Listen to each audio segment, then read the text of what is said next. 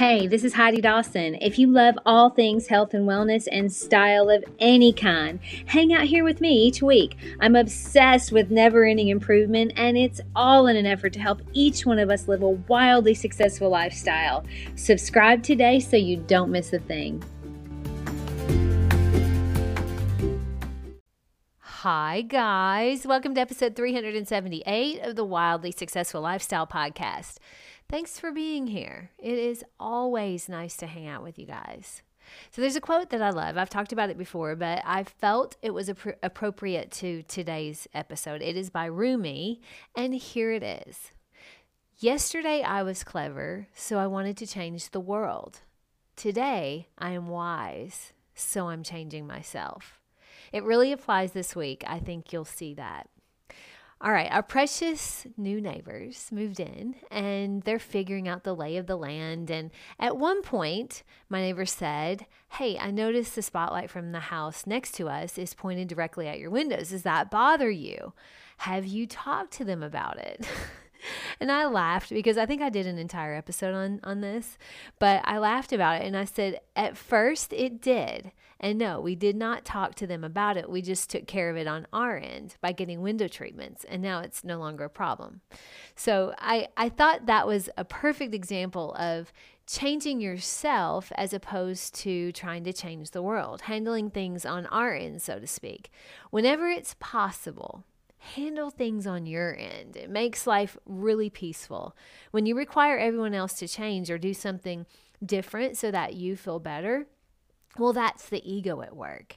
I did an episode, number 375, and the title was There You Go, Walking Your Monkey Again. If you haven't listened, give it a go. But I find myself more and more able to catch when I'm beginning to let my monkey brain, the one that creates all the problems for all of us, I'm noticing it more and able to neutralize it more. Funny enough, a video I happened upon on YouTube was about the monkey brain, and someone at a seminar said, I didn't come here for this. I didn't come here for this monkey business. He was hoping to find relief from his thoughts. And the presenter asked, well, can you be at peace when the monkey business is there, when the monkey won't go away? And by the way, who's supporting the monkey? Who's feeding it? What does it thrive on? Without the food, the monkey won't stay around. So where's the food and where is he getting it from? He proceeded to say the main monkey food is personal identity. So something like, I do this, I am this, I like this, I don't like this, I have this car, or I took this vacation. It's that personal identity that we all have. And this is the main food we feed the monkey brain. He then told a story of how he lived in London years ago, and London has always been a famous tourist city, but one of the main attractions at the time was Trafalgar Square. Now, the big thing was having your picture made with the pigeons. There were so many pigeons because the locals had made a business of selling a little box of corn to tourists so that they could put the corn on their head or their shoulder, and the pigeon would land and eat, and you'd have your picture made with this pigeon. But it became a really big problem for cleanliness, as you can imagine. So finally, the government made a law where you no longer could feed the pigeons. You could actually get arrested for feeding them. Now, you couldn't hurt them or yell at them or anything, but you could not feed them. Well, within 2 weeks, the pigeons were gone. Now, one or two would pop in here and there to see if there were any leftovers, but quickly they went away because there was no one to feed them. Do you get that? We all have our own inner guidance system, our true self, and we also have our ego, which is our personal identity. If we could just let go of constantly trying to feed our ego, we could slow things down. We need our ego to survive and thrive, but it gets us in trouble when it starts running the show. Someone sent me a message about that episode 375, and they said, I realize I just want my kids to be happy, but I also realize I want them to be happy in the way that I want them to be happy. Her version of happy. But that's a beautiful acknowledgement. Just knowing that allows her to observe the thoughts and decisions that she makes based on that knowing. I mean, is she allowing herself to love them and let them be exactly who they are? Or do they need to sort of be what she hopes they would be in order for her to feel good and also in order for her to think they're happy? It's a good question that comes from the awareness of that thought in the first place. Our ego is our personal identity, how we identify. When we look at the world through the filter of that identity, the world becomes pretty small. I mean, we want to reinforce that identity. We don't want it questioned or challenged. The ego isn't our true self. It's usually the messages we've picked up along the way from our parents or our teachers or religion, maybe our personal likes and dislikes or our friends. So much goes into creating our personal identity or our ego. And so many of our decisions are based on that identity, big and small, big decisions and small decisions we make from our ego. This past weekend, my mom baked cookies for our trip to Fall Creek Falls. She baked two kinds. One I requested, and the other is kind of a family favorite. So I requested chocolate oatmeal cookies. The no-bake kind, they're my kryptonite, let's just say it. But once a year, I will request them from her. I think I've actually talked about them on episodes before. But the other type of cookie is Mrs. Fields cookies, which I can take or leave. Now, my husband Eric, on the other hand, he is a cookie monster. But he doesn't care for the no-bake cookies. He usually won't even eat one. I don't understand that for 1 minute. I don't understand how that's possible. And I try to understand it, but I just don't, because to me, that is the only cookie in the world I can't resist. So surely everyone else must at least kind of like it too. And I do try to get him to just eat one, because surely he's mistaken. I mean, he will not, though. And he is just certain he doesn't want one and will not even try one again, because he knows it's just not for him. He could take it or leave it, just like I could the other kind. But we do this so much, though, with our friends and family. In order to find happiness, you need to be like me, because that's what makes me happy. So, of course, it's going to make you happy, too. I mean, that's the ego needing to be validated and confirmed. Molly and I bought a shirt a few years ago in Fall Creek Falls that we love. Now, my mom and dad this past weekend were looking for a shirt too, and they were at the same store where we got ours. And so I ran over and I showed them the one that we got. And I said, "You're going to love it. It's so soft, and look how cute it is." To which my mom said, "I don't want that t-shirt." But my dad felt it and looked at it. He goes, "Yeah, I really like that. That's the one I want to get," which made me really happy. And I also thought, well, in my mind, I didn't say it out loud, but I thought, well, my mom doesn't have good taste in t-shirts anyway. You see, this is the ego. And I 100% was aware of it as I'm showing them this shirt. It was so interesting to be able to observe my thoughts in real time. I knew what I was doing. Our ego, our personal identity, is attached to everything we do. If we allow ourselves to see that and we observe it in real time, we can start noticing the judgments we make of ourselves and others when we're feeding that ego, or when we're living and working from our ego. I mean, we're self-centered beings, and without awareness, we can create a lot of drama and chaos in our life without knowing it. My friend acknowledging that the happiness she wanted for her kids was the one she envisioned, not the one they envisioned. That's a lot of awareness. Me watching myself in real time, thinking my mom has bad taste because she doesn't like the shirt I like. It's a good thing to notice, because that's ego-driven. I mean, why can't my mom like something other than me and also have good taste? She can. And she does, of course. But being the observer of our thoughts allows us to understand why we do the things we do. It also shows up as why we treat people the way we treat them. My mom likes to quote scripture to me, and I notice myself feeling kind of irritated and rolling my eyes internally. I don't do it externally. But then I turn around and I proceed to tell her what she should eat and what she shouldn't eat. See, the ego always wants to think that you're right and everyone else is wrong. But the true self knows you're both right.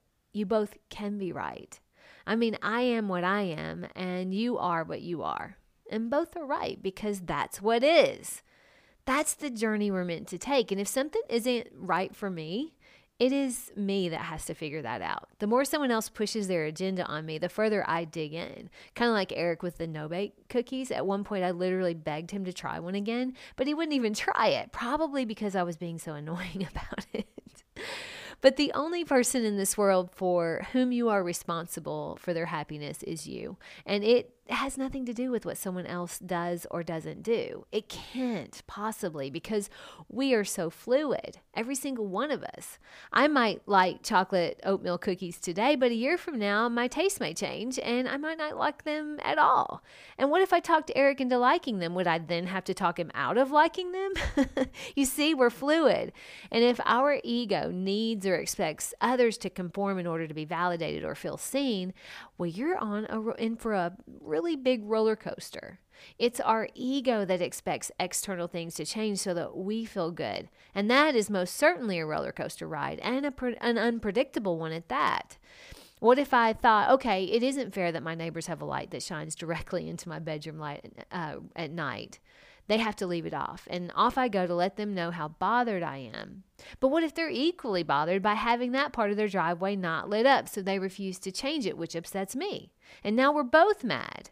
And now we've created this problem. But we didn't do that. Instead, we just close our room and shades at night, and all is well. See how much easier that was? The more things you can fix on your end, the better. The more comfortable we get with the idea that we control one thing, and that is ourself, the better we are at getting creative with problem solving on our end. The ego says they should fix it. The truth self asks, how do I solve this problem on my end? We are fluid beings with wildly diverse ideas. I mean, you can have different thoughts on religion or politics or food than me, and it doesn't have to be an attack on my identity. I can prefer a t-shirt and someone else can think it's boring and they won't be wrong. You can raise your kids a certain way, and it doesn't mean one thing about the way someone else raises their kids. Our ego wants everyone to conform to our way of being, but our true self accepts that that's not possible, and it would be horrible anyway. The awareness that our ego is trying to run the show will keep us from allowing our ego to run the show. The more aware we are, the less the ego needs. So noticing is that first step, awareness of your need for others to like the same things or to do the same things or to validate your feelings in some way. Just being aware of those thoughts help them subside, because a lot of times it's unintentional thoughts that get us in trouble. You're in charge of the ego. Did you know that? It's something I've just recently learned. I'm not my ego. I'm separate from that. You are not your ego. So you have to slow the feeding of your ego way down in order to control it. The ego left on autopilot is full of unintentional thoughts, and that's when you're making decisions from the monkey brain. That's why noticing them is so powerful, because noticing them gets you working from your thinking brain, the logical brain, where you control the thoughts and you control the ego. You decide what's useful and not useful, not the ego. So I used to just want. When I was younger, I just felt like I always wanted something new. And my brother-in-law calls it accurately want-itis. I like that name. But I thought that if I had this designer purse or this designer watch, that I would finally feel worthy. That was my ego constantly needing external gratification. The ego is insatiable, by the way. The more you feed it, the more it wants. So once I got that purse or that watch, it felt good for a week. But then I realized, okay, that didn't last long. That feeling didn't last long. It was so fleeting, which makes you hungry for the next fix. What will give me that feeling again? And the next thing just gets more expensive. It's never ending. I remember noticing in real time that I was doing it, and also noticing it wasn't working. Now, I still like designer stuff, but I don't need it. I don't have to have specific brands all the time, because I realized it was a bottomless pit. And so I started working on the worthiness inside instead of outside. And that worthiness, the internal worthiness, that one isn't fleeting. My challenge to you today is to notice how your ego shows up. Every human desires to live the best way they possibly can. The ego will interrupt that by never ending mind games. So what does your ego need when it shows up? And do you know the difference between your true self and what your true self needs and what your ego wants? Maybe you need control of everything and you resist change. That's your ego at work. Your true self will go with the flow instead of constantly battling for control. How do you show up when you're being your true self versus showing up from your ego?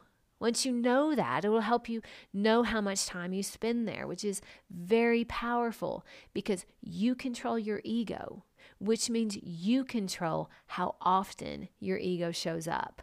Share this with 3 people who have a strong internal guidance system. I love you guys. I'll talk to you in a few days.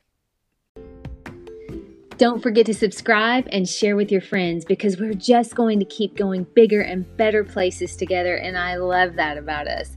Talk to you in a few days.